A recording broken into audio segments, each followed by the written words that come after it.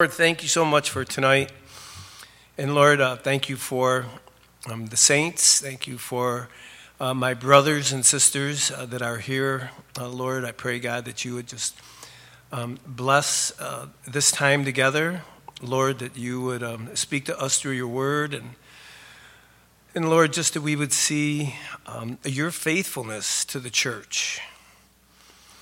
As we think that we live in crazy times, which we do, but Lord, they did too, and boy, they just seem to just stay focused on what you called them to do. And Lord, we just see so many awesome things happen at your hand as the church yields to you and walks by faith and not by sight. So we thank you for that, and God, I pray that our time in the Word would be fruitful. And it's in Jesus' name we pray. Amen. Amen. So we're still in Acts 19. So I want to give you a little bit of a recap of where we were and where we're going. And just a reminder that, going through the book of Acts should really solidify your faith.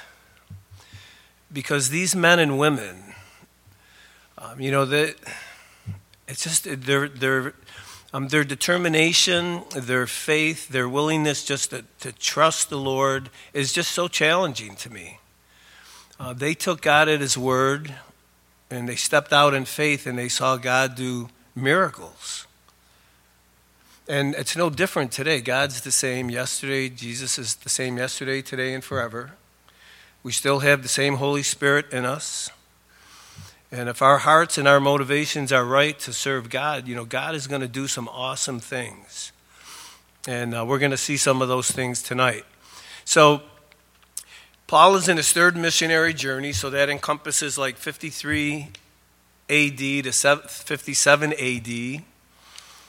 And it starts in Acts 18:23 and carries on to 21:17. So last week we saw Paul leaving Antioch and going through Syria, going through Galatia, going to those cities that he had been to prior. Aquila and Priscilla meet Apollos, if you remember that. Apollos gets up and he's teaching the baptism of John, and Aquila and Priscilla are there, and they pull him aside and they kind of bring him up to date as to what's happening and what's happened in the gospel. So Apollos leaves Ephesus, and Paul goes to Ephesus. And we talked last time just how God is working. God is putting saints in places where he needs them and wants them. And there's this shifting around, and, it's just God's hand. It's God's hand. And, that hasn't changed, right? That's still happening today. God is moving people around, moving pieces around, the church, different things are going on. You think some countries are closed to the gospel, but the church is just growing and thriving where we think that it wouldn't. But that's all God. That's all God. So don't get discouraged by what's happening in the world today, because you know what? The gospel hasn't changed. God hasn't changed, and the mandate for us to go out and preach the gospel, none of that's changed. And God is going to bless that, and God is going to keep us, and God is going to anoint us. God is going to strengthen us. He's going to give us whatever we need to get the job done, just like he's doing in the book of Acts. So it's really something to get excited about, because, things are getting weird, but you know what? Jesus is still on the throne. And he's got a plan for each one of our lives. And it's almost like, you watch some of these action movies, and, the hero does everything. He can just do anything he needs to do, James Bond or whatever. But you know what? I mean, that's like us in our Christian faith. If God calls you to do something, you could do it. You could do it. If God's word says something and you step out on faith, believe me, God is going to be there. So it's exciting. Maybe I'm getting a little overexcited about it up here, but it's so true. It's so real. And I just pray that you guys see that. So, meanwhile, Paul is back at Ephesus. He goes to the synagogue for 3 months. They kind of give him, well, they don't really give him the boot, they just give him a hard time, and he decides to rent some space at the school of Tyrannus, and he takes the disciples from the synagogue, and he takes them to the school of Tyrannus, and, he disciples them. And he spends 2 years in Ephesus. So at this time, and I found this kind of interesting, 54 AD, so this is going to be in kind of where we're going to start up in Acts 19:11. A side note, something happening in world history, Nero becomes the emperor of Rome at this time. 54 AD, around there.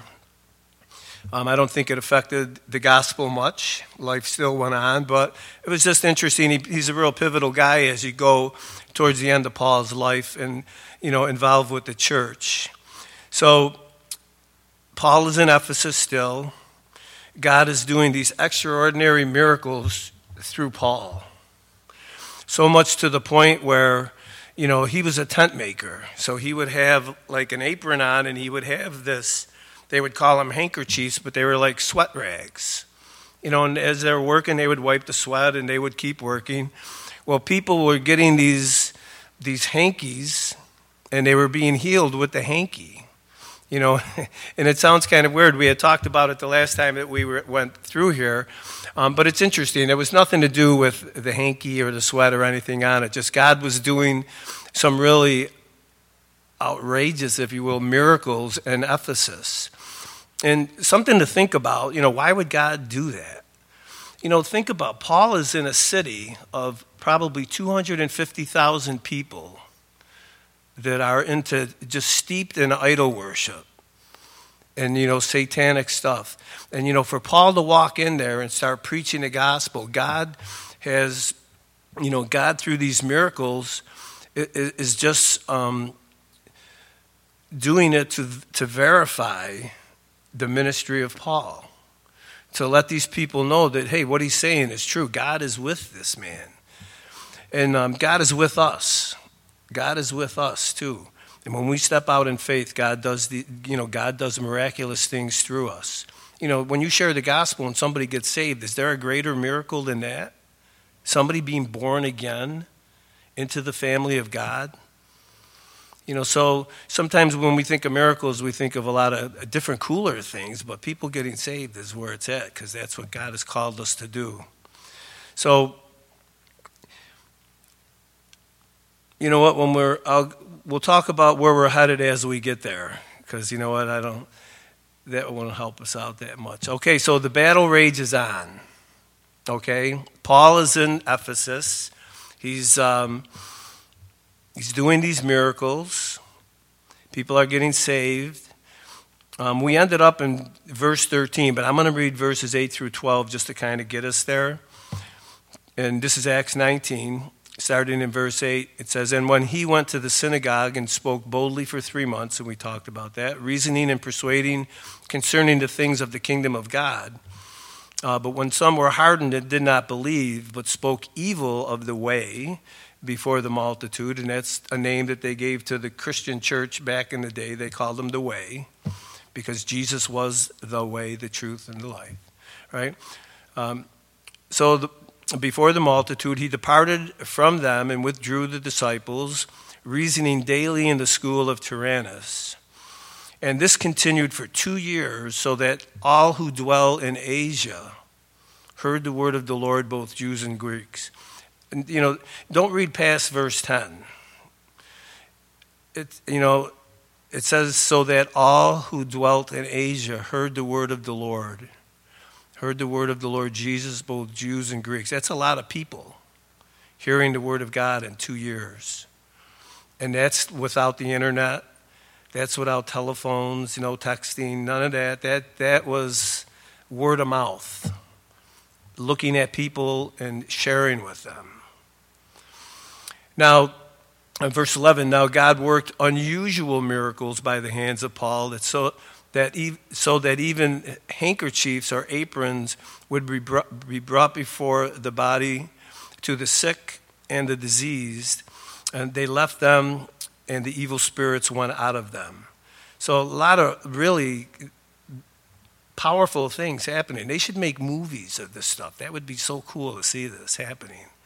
But, God confirms Paul's ministry, his apostolic authority through these miracles. He's establishing Paul in the city of Ephesus. So when, these the Pharisees, the Jewish leadership, and, the folks that worshiped in the temple of Diana, when they saw what Paul was doing, this brought credibility to who he was and to his God. And we should never feel in any situation that we're in that God is not there to validate what we're saying. Right? Guys, we need to know that. We need to depend on that. We need to know that God is with us. He said he'd never leave us or forsake us. And when we open our mouth to share the gospel, he's there. He's there. So the miracles verified that the apostles represented God and that the gospel they preached was from heaven. It was real. It was real. Notice that God provided for the situation that Paul was in. And wherever God guides, he provides. God is always there. If God calls you to do something, you can rest assured that he is going to provide what you need as you're there. Talk to a missionary, and how their lives are just it's got to be the Lord. It's got to be the Lord. So one thing that I think we all know is true: wherever God is at work, Satan is invariably on hand to obstruct and to oppose what's going on. And that's what we're going to see now as we read, starting in verse 13. It says, "Then some of the itinerant Jewish exorcists took it upon themselves to call the name of the Lord Jesus over those who had evil spirits, saying, 'We exorcise you by the Jesus whom Paul preaches.' Also, there were 7 sons of Sceva, a Jewish chief priest, who did so. And the evil spirit answered and said, 'Jesus I know, and Paul I know, but who are you?' Then the man in whom the evil spirit was leaped on them, overpowered them, and prevailed against them, so that they fled out of that house naked and wounded. This became known both to all the Greeks and Jews and Greeks dwelling in Ephesus, and fear fell on them, and the name of the Lord was magnified." Wow, that's a pretty interesting scene, right? Try to picture that in your mind. These itinerant Jewish exorcists, they were, in the King James Version, it calls them a vagabond. And these were just a person who wandered from place to place without a home or a job. So these guys were on the circuit, and their only source of income was deceiving the people into thinking that they had some power, some spiritual power. But, they didn't. And it's interesting, it says that the Jewish exorcists took it upon themselves. Boy, that's not a good thing right there, right? Oh, yeah, I could do this myself, right? No, you guys know, I think you've learned from experience that, I think that, where did I read that? That's right. Satan is the one who originally wrote the do-it-yourself manual. The guys understand do-it-yourself manuals, right? You just look at it in a book and you could fix it, right? But, the thing is that they took it upon themselves. They had no idea what they were getting themselves into. They had no idea at all. There was no relationship. They had no relationship with Jesus. They weren't filled with the Holy Spirit. To them it was just academic. It was just information. And sadly, a lot of churches today just have information. People have information, but there's no power because the Word of God is not present. They're hearing things, but there's no application. There's no Holy Spirit. And,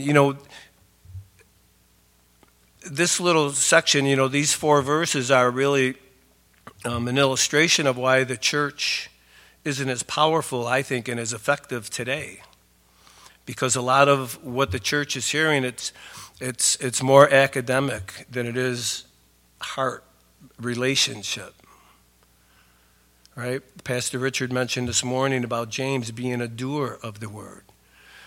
Faith comes by hearing, and hearing by the word of God. It's relationship. And these Jewish exorcists, they had no idea. They saw it, and they thought, well, hey, we could do that. We just mention this guy Jesus, mention his name. That'll work. They were like totally deceived. But God used it. So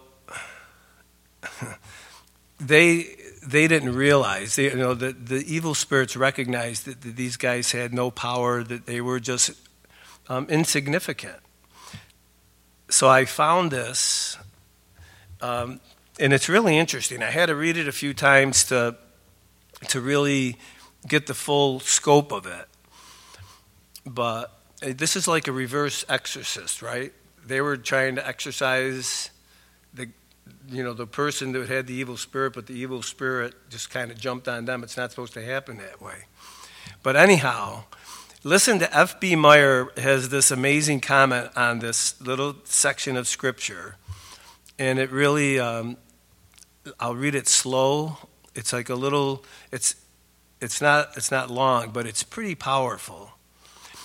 Okay, here's what he said. He says, when the sons of Sceva started on the demon, he turned on them and said, you little dwarfs, you Lilliputians, who are you? I know Jesus, and I know Paul. I don't know you. I've never heard about you before. Your name has never been talked about down in hell. No one knows you, nor about you outside of this little bit of a place called Ephesus. So he goes on to say, yes, and there is a question that was put to me or to us today. Does anyone know of us down in hell? Do the devils know about us? Are they scared about us? Are they frightened by us? Or do they turn upon us? When we preach on Sunday, or when we visit in the streets, or take our Sunday school class, the devil says, I don't know you.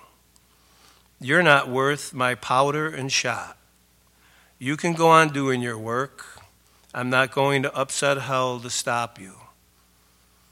So I looked at that as a challenge, like, am I living my life in such a way that, they're talking about me in hell? Are we that much of an issue for the enemy that, hey, you know what, they're talking about you in hell. They're hearing about, you're a threat. You're a threat to the kingdom of darkness. And that's what, it's just amazing to think about that like that. Are we that committed? Are we that sold out, if you will? And it's interesting, because the dialogue in that middle paragraph is that the devil is saying, I don't even know if you're worth it. It's like you're insignificant. So it's just amazing to see that. So he closes it out and he says, it's interesting how the Scripture distinguishes between the evil spirit in verse 15 and the man in whom the evil spirit dwelt. In verse 15, the demon spoke, but in verse 16, the demonic himself leaped on the sons of Sceva, overpowered them, and stripped them and wounded them. So it got me thinking, because, with this, it's the forces of darkness kind of like just bumping heads. And what did Jesus say in Matthew 12:25? It says, but Jesus knew their thoughts and said to them, every kingdom divided against itself is brought to desolation, And every city or house divided against itself will not stand. If Satan casts out Satan, he is divided against himself. How then will his kingdom stand? And it can't. Obviously it can't stand against the kingdom of God, but even the fighting between themselves. It just can't stand, and it never will stand. The kingdom of darkness is doomed. Their fate is sealed. But you can see there's that infighting there. And it's something that, and I was thinking about this afternoon. The church is the total opposite. When Aquila and Priscilla were listening to Apollos speak, and they realized that he was off a little bit in his theology, it was a picture of the love of Christ. They let him finish. They took him aside. They just loved him. They ministered to him. And that's just the complete opposite. The kingdom of God is, Christians, the church, there should be just a love, a connection, where we would be looking out for each other. When we see a fault, instead of pointing it out in a negative way, just loving that person and calling them aside. There's a lot of things that we can do as the church a little better. And one of them is taking care of each other, loving each other, looking out for each other. And we're a family. We're a family. The kingdom of darkness, the world, it's just a stepping stone. They're just, they'll step over you in a second to get someplace. But the church, we have to be different. We have to be different. It's so important for us to understand that. And Paul, when, there's another contrast between verses 14 and 16, the one where we just read, with the opposite effect that happened in verse 12 when Paul was delivering the evil spirits when they went out of the people that he was ministering to or against. So there's just a big contrast and a difference in it. And you can, I wanted to highlight this, and I hope it helps. The Jewish exorcists, the sons of Sceva, they took it upon themselves, right? They operated in the flesh. When you compare that with how Paul, being led by the Spirit and being filled with the Holy Spirit, had authority over the power of darkness. So guys, we can't expect to operate in the flesh and have victory. It's got to be in the Spirit. It's got to be led by the Spirit, directed by the Spirit, and in the power of the Holy Spirit. It's nothing to do with us. Nothing to do with us. So you really need to take some time and consider your mode of operation. Okay, are we operating in the flesh, or are we being led by the Spirit? And I think sometimes we wake up and we're led by the flesh some days, right? We're kind of cranky, the day's not going that swell. But it's something, it doesn't have to be a continuous thing, right? You're having a bad day, so you just get out of it. You just get alone with the Lord. You get into the Word a little, pray.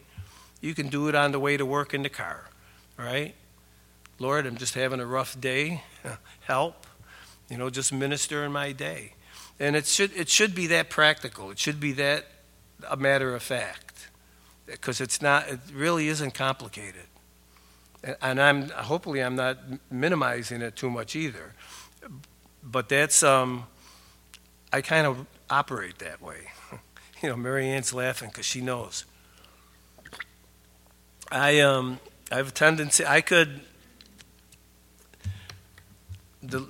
just think I'm okay and I'm okay. If I'm having a bad day and I just, okay, Lord, I'm having a bad day, we got to change this. And it just happens, and I don't know if maybe it's just the way I'm wired. I don't know. Maybe it's a curse. I'm not sure. But it's exciting to know that I can go from oh boy, I should have stayed in bed, to, boy, I'm glad I'm awake. I'm glad I'm involved with today. But that's, we all should be able to work through those things, hopefully fairly quickly. All right, enough of that. Look at the results of what happens now. In verse 17 through 20, it says, "This became known both to all the Jews and the Greeks dwelling in Ephesus, and fear fell on them all, and the name of the Lord Jesus was magnified." And I want to just give you a little perspective. Remember, now it says both all the Jews and the Greeks. So if the world is made up of Jews and Gentiles, are the Greeks just Gentiles, or could it be that every single person in the city of Ephesus is included in this, that fear fell on all of them? That would really be a pretty wild scene, considering that there are, like I said, 250,000 people. And just to give it a little bit of perspective, even if it was half, that's a lot of people being affected by the Word of God through the ministry of the Word. And it says that many who had believed came confessing and telling their deeds. Also, many of those who had practiced magic brought their books together and burned them in the sight of all. And they counted up the value of them, and it totaled 50,000 pieces of silver. So the word of the Lord grew mightily and prevailed. So this interaction brings about another move of the Word of God, the Spirit of God in Ephesus. And I'm not sure now, I've read a couple different commentaries, and when it talks about 50,000 pieces of silver, I've seen some numbers to like $6 million for today, or $8,000 for today. So there's a big discrepancy in it. But the point is that they brought these books and burned them. And you say, okay, so why is that important? Well, back in the first century, these books were full of all these little spells and incantations. And, if you were in any of these curious arts, all of these were like your trade secrets. These were your go-to. It's almost like maybe you gals can understand this, if you have your favorite cookbook. And in this cookbook, you have every recipe that you love.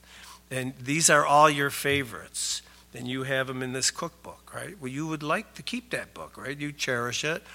Well, these folks took all of the books with all of those pagan ideas in it, and they burned it. They burned it. And they brought everything, burned it up, and because of that, think about that. What they're saying is, they're saying later for that, they're entering the kingdom of God. These people are getting saved. They're burning the past, and they're moving forward in the Lord. It's an exciting time, and they didn't count the cost. That's a little reverse, right? We count the cost. Well, they didn't count the cost. Those books were worth a lot of money. They didn't care. They weren't going to let anything get in the way of their relationship with the Lord. And that should be true for us, right? There should be nothing between us and the Lord. And when we got saved, we started to clean house, right? We started to get rid of those things that were in between us and the Lord, but it's an ongoing thing. When I got saved, I was involved with drugs. So obviously, that stuff all had to go. And then it was the process of getting used to being, just getting rid of that whole lifestyle and that whole way of thinking. So these people, this is a start. They're taking all of those books, their past, everything that would hinder them from coming to the Lord, and they were just burning it and moving forward. So it's a big thing. It's a big thing for them, what they did. It was huge. just burning the past and moving forward. And it says in verse 20 again that so the word of the Lord grew mightily and prevailed.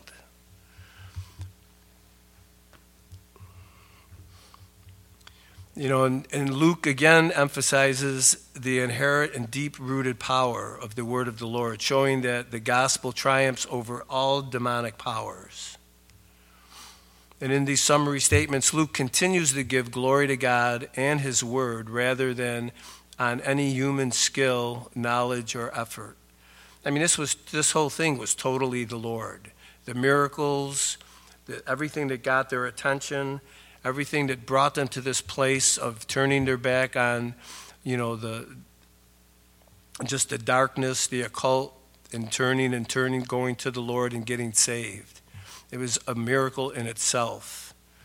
And you can see the effect that this had. It caused the name of the Lord Jesus to be spread through the entire pagan city. And when you think of it's a huge city, huge, massive, 250,000 people. The miracles the Holy Spirit did through Paul shook Ephesus right to its very foundation. Could you imagine thinking that something like that could happen? But you know what? Something like that did happen right here in Rochester, New York.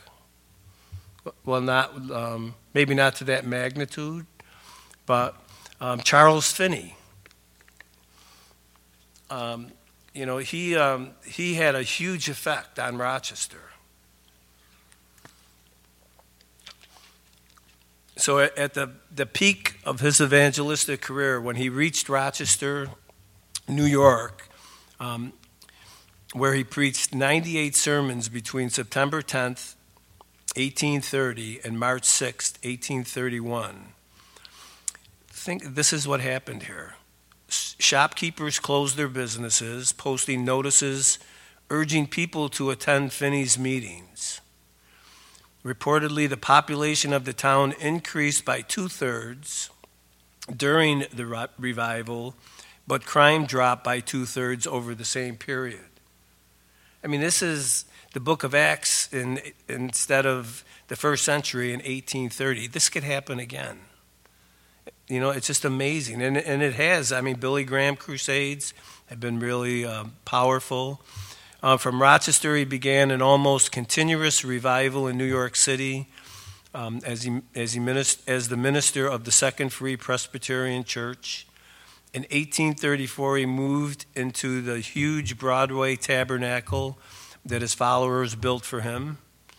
It says that he stayed there for only a year, leaving to pastor Oberlin Congregational Church and teach theology at Oberlin College, and that Oberlin College is still there today in Ohio. Finney produced a variety of books, his lectures on revivals and religion and manuals on how to lead revivals inspired thousands of preachers to more conscientiously manage their revival meetings. So, I mean, there's a guy that had an impact, like we're reading in the book of Acts. And out of his ministry, he inspired D.L. Moody, Billy Sunday, Billy Graham. So you never know. You never know. Here's a guy that just got saved, trusted the Lord. The Lord told him to go out and preach. He had the gift of evangelism, and he just set Rochester, New York, straight, if you will, for us. I mean, businesses, think about that. Businesses close with a note on the door. Go to the revival down the street at this church or whatever, right? I mean, it's amazing to see that. But that's, you know, it's something that can happen again, and it should happen again. We were encouraged this morning to do something, right? To just get plugged in, to let God use us. So that's a good word. It's a good encouraging word too. One last thought on prevailing. That word prevailing is proving more powerful than opposing forces when we prevail. And in 1 John 4:4 it says, You are of God, little children, and have overcome them, because he who is in you is greater than he who is in the world. We can prevail against the powers of darkness. We can prevail against anything. For if God is with us, who could be against us? Right? Keep that in mind when you hear and see the current events of the day. Remember that the gospel truly does triumph over all evil. And it does. It does. The word of God will prevail. It will. Ultimately, and it's going to prevail in our lives tonight, tomorrow, as long as we're on this planet, the word of God is going to prevail. We can put your head on the pillow tonight and have a nice, sweet sleep, because we know that God's word is going to prevail. God's will is going to prevail. So the good news and the truth that we should hold on to in these last days, the will and the word of God will prevail regardless of what you're hearing and what you're seeing. All right, 2 Corinthians 5:7 says we walk by faith, not by sight. Everything that's going on around us is real. It's real, and it's there. But we're not called to let that dictate how we respond to life and what we see. You know, we're called to walk by faith. And walking by faith is trusting God that what he says is going to be what the outcome is going to be. It's not, the world can say a lot of things, people can say a lot of things, but the word of God is going to prevail. No matter what you see, God's word is going to prevail. And I was thinking of Joshua when they were circling the city, and God just told them to circle the city once every day, and then on the seventh day, right, Jericho, and then on the seventh day, go around 7 times, blow the trumpet and shout, and the walls are going to fall. Now, really, if somebody told you that today, if you felt, God, you're praying, and God said, all right, I want you to go to the White House and walk around it 7 times and shout, and the White House will fall down to the ground or whatever. We would think it would be crazy. But you know what? God is he has his own way of thinking. He has his own way of operating. And for us to tap into that, it's, we have the Holy Spirit and it's faith. And, the whole White House thing might have been a little too much. Maybe you could start out with a smaller building. Just kidding. I'm just kidding. All right, verse 21. It says, then these things were accomplished.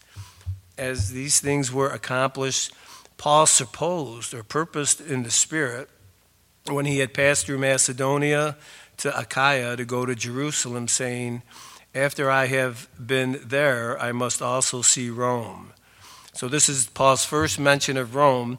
But I like that phrase, Paul purposed in the Spirit. He's already praying about what's going on next. God seems as though that the Lord is giving him some direction. So he's purposed in the Spirit that when he passes through, he's going to leave from Ephesus. He's going to go up through Troas, through Philippi, Thessalonica, and go all the way down and around to Corinth and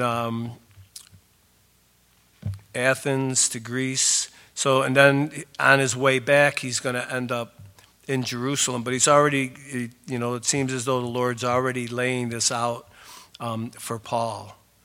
So really, it seems like no idle time for Paul. I mean, he's in Ephesus.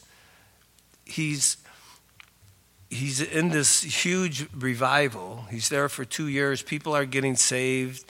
It seems as though and we're going to see this, so this is really happening. The Temple of Diana, they're losing parishioners, if you will. People are getting saved. There's a lot going on, and yet Paul is still praying and still asking God, where are we going next? The Holy, he's just seeking God for direction. When I think of that, Paul purposed in the Spirit. So it's just kind of challenged me. Sometimes I look for a little downtime where I don't have to think about much. But, and then reading this about Paul, and it seems like he must have always been, okay, Lord, what's next?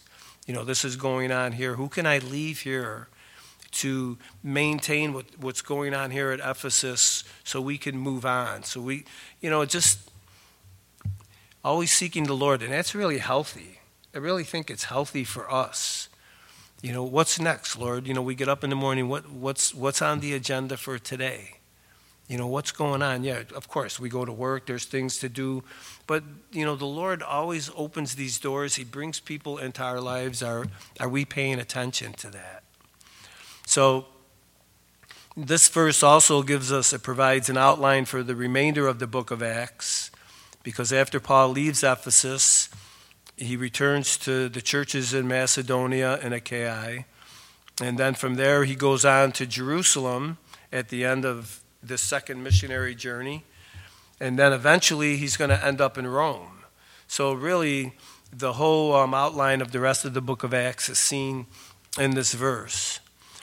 In Romans 15:22 through 24, Paul tells us that he intended to use Rome as a jumping off point for ministry in Spain.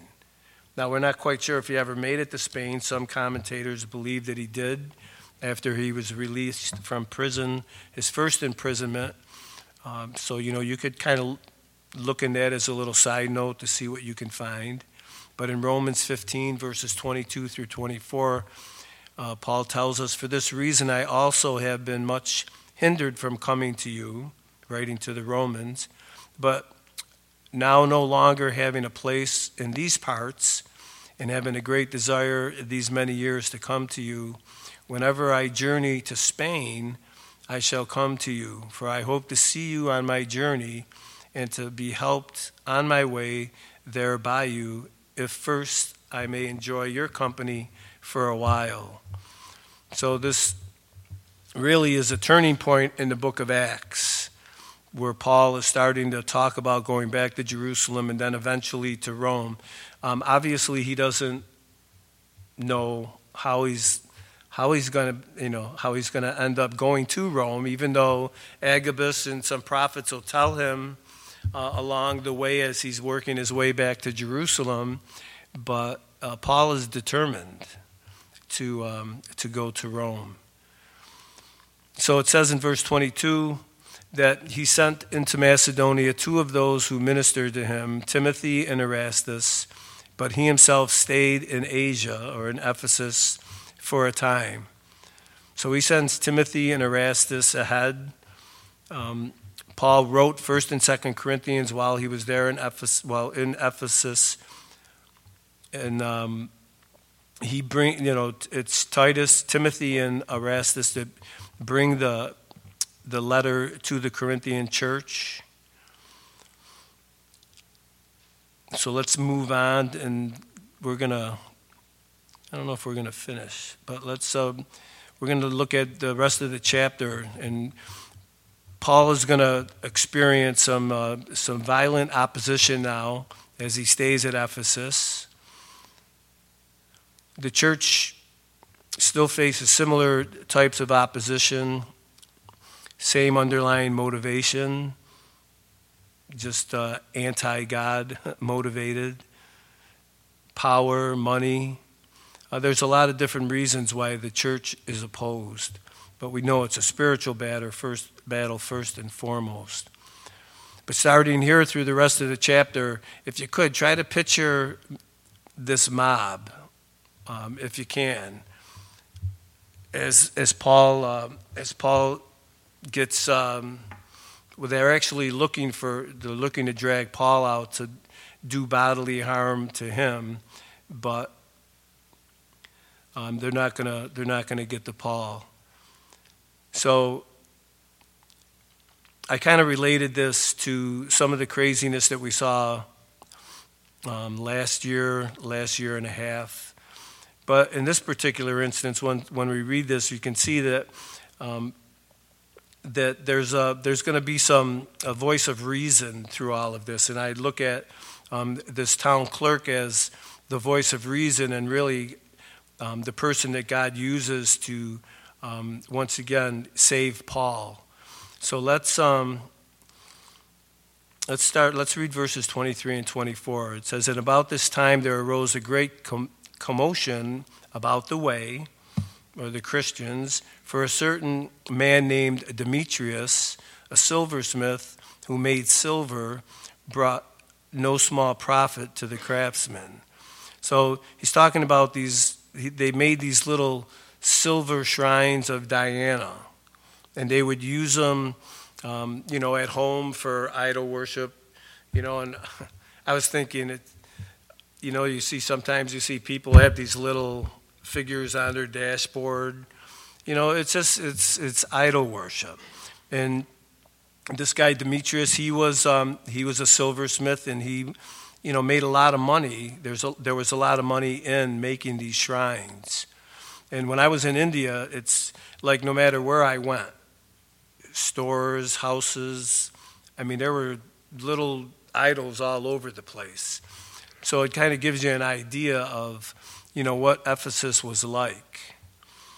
And of course, we have idols in our lives that the Lord points out and that we, 86 them, toss them, get rid of them, just get them out of the way. There's things that would inhibit us, serving the Lord the way that we should. And, these folks we just read about, they got rid of their stuff, burned it all. So it's just amazing to see that. And, everybody worships something.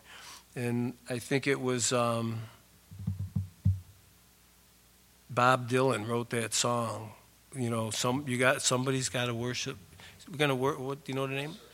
Got to serve somebody, and it talks about serving God or the enemy. Pretty interesting. So these guys, they're in the business of making these little shrines. So in verse 25 through 27, that's going to start to get a little intense. He called them together with the workers of similar occupation and said, "Men, you know that we have our prosperity by this trade. Moreover, you see and hear that not only at Ephesus, but throughout almost all Asia, this Paul has persuaded and turned away many people, saying that they are not gods which are made with hands.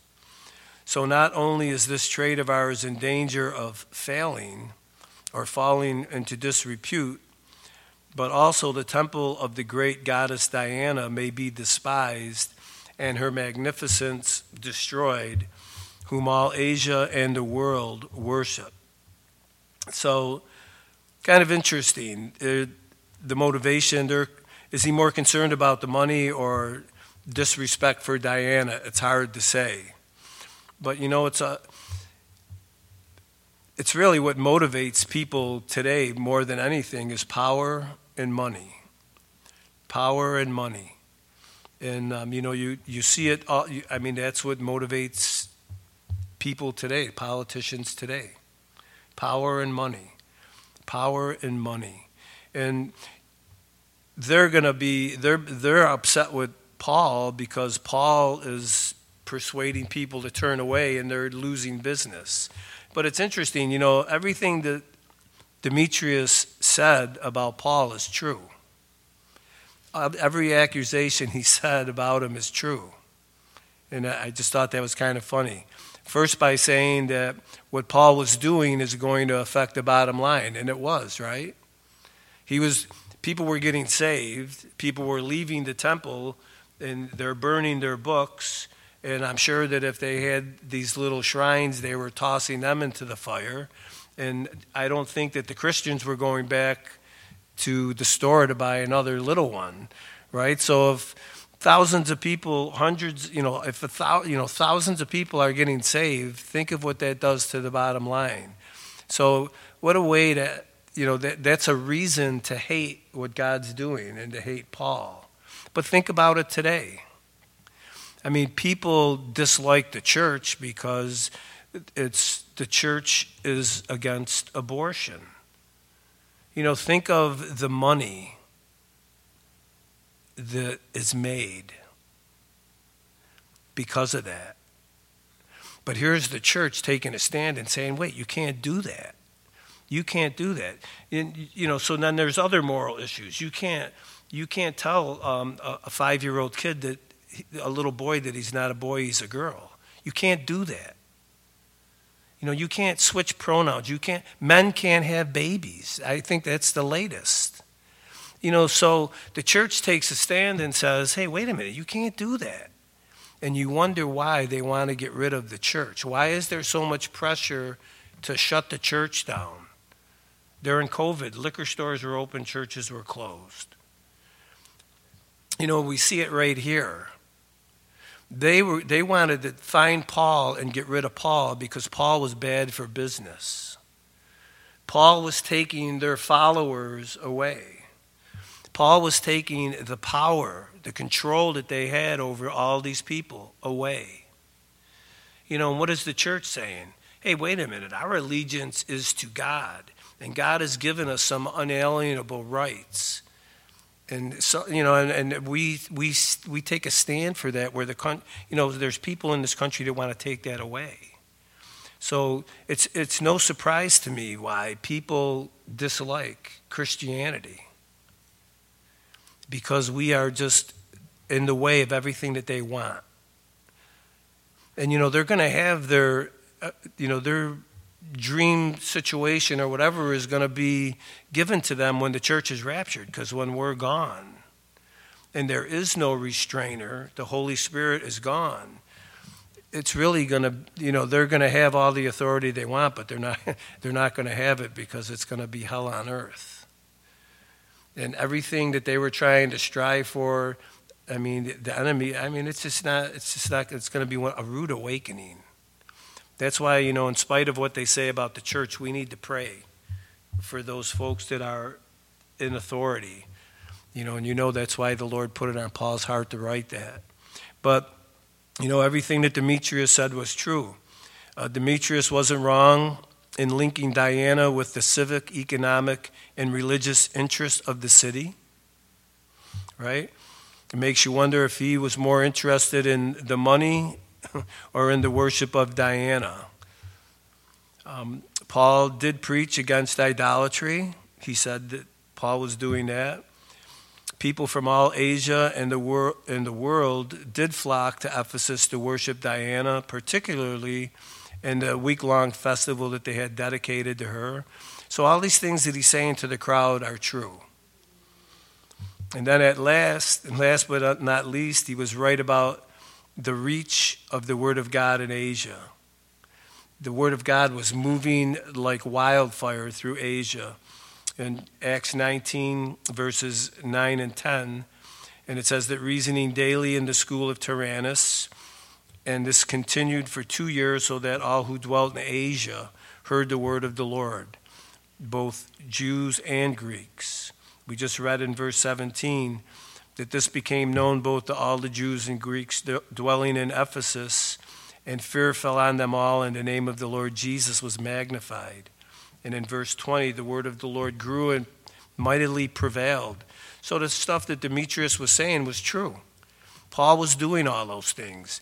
And this is what he's saying to stir up the crowd against Paul and against the church in Ephesus. So in verse 28 through 31, now when they heard this, they were full of wrath and cried out, saying, "Great is Diana of the Ephesians." So the whole city, okay, so now think about it, thousands of people, right, were filled with confusion and ran into the theater with one accord, having seized Caius and Aristarchus, Macedonians, Paul's traveling companions. And when Paul wanted to go out into the people, the disciples would not allow him. Then some of the officials of Asia, who were his friends, sent to Paul, pleading that he would not venture into the theater. So they rush into this theater, which only held like 20,000 people, and they're looking for Paul. But they're these friends that he made that were officials in Asia, so they must have had some influence. They encouraged him, "Hey, Paul, don't go out there. Don't go out there." So in verses 32 through 37, it says, "Some therefore cried out one thing and some another. for the assembly was confused, and most of them did not know why they had come together. And, that sounds a little bit like last summer when we had all of these different things, these craziness in these cities, these riots. Half the people that were there involved didn't even know why they were there, didn't even know anything about the group that was represented there. They had no idea. It's just this mass hysteria. It's confusing. It's crazy. And these people were no different. They didn't even know why they were there. And they drew Alexander out of the multitude, the Jews putting him forward. And Alexander motioned with his hand and wanted to make his defense to the people. So this poor guy, the Jews grab him and throw him out there. And the only reason why they did that is because they wanted somebody to speak for them, because they didn't want the crowd. He wanted Alexander, or they did, to put some distance between the Jews and Paul and the Christians. They didn't want the crowd to perceive that they were affiliated with Paul. So they put him out there, and once they found out in verse 34 that he was a Jew, all with one voice cried out about 2 hours, crying, "Diana, great is Diana of the Ephesians." And when the city clerk, and I really believe that this is the guy that God provided to be that voice of reason, to quiet the crowd down, to get things settled down. It said, and when the city clerk had quieted the crowd, he said, "Men of Ephesus, what man is there who does not know that this city of the Ephesians is the temple guardian of the great goddess Diana, and of the image which fell down from Zeus?" And they perceive things that are a meteorite or, things like this they associated with Diana and things falling out of heaven from Zeus. It says, "Therefore, since these things cannot be denied, you ought to be quiet, do nothing rashly, for you have brought these men here who are neither robbers of temples nor blasphemers of your goddess. Therefore, if Demetrius and his fellow craftsmen have a case against anyone, the courts are open and then there are proconsuls. Let them bring charges against one another. But if you have any other inquiry to make, it shall be determined in the lawful assembly. For we are in danger of being called into question for today's uproar, there being no reason which we may go to account or give account for this disorderly gathering." And when he had said these things, he dismissed them, or dismissed the assembly. So there's a lot in there, but basically what's happening is the city clerk is saying, hey, there's a way to settle this.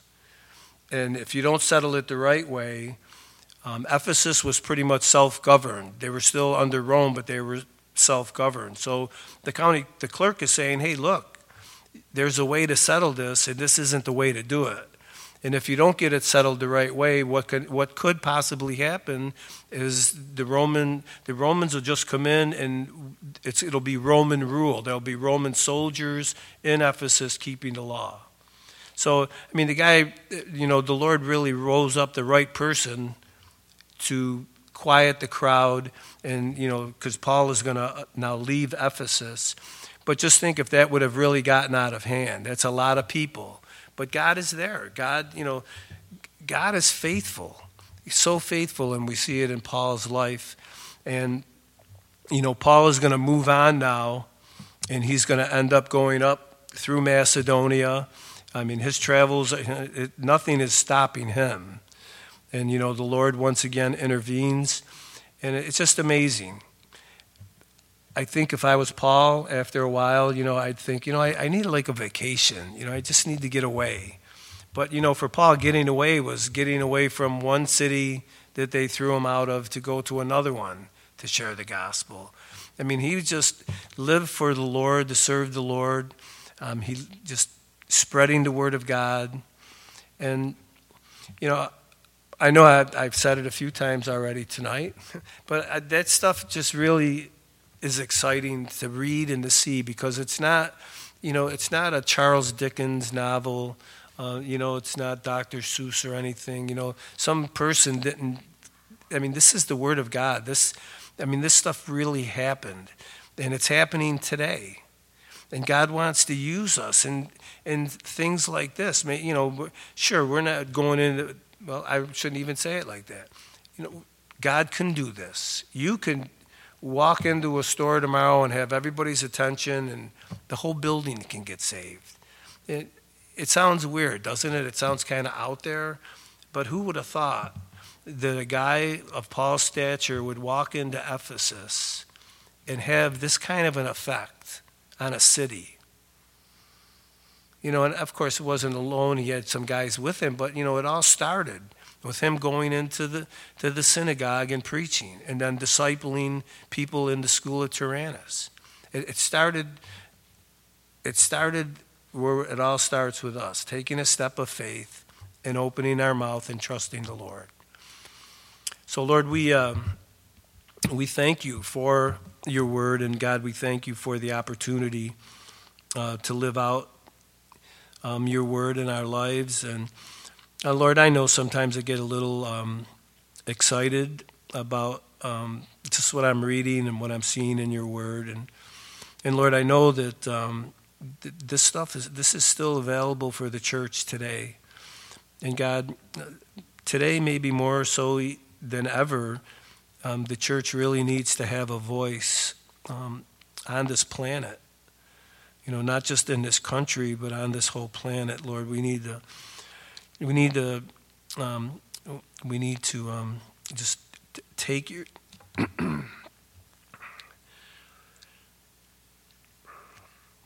and we need to take your word, Lord, and just believe it, Lord. We don't need to doubt it. We don't need to theorize it. We don't need to do anything, Lord, dissect it. We just need to read it and believe it and trust you. So, God, I pray you challenge us with that. I pray, God, that we would read verses that if you're for us, then who can be against us? That we would read verses like, I could do all things through Christ who strengthens me. That we would take your word and just step out on it, God. That we would, Lord, allow your word to fill our hearts and our minds. And, Lord, that would be what we, base our decisions on, Lord. So, God, give us a little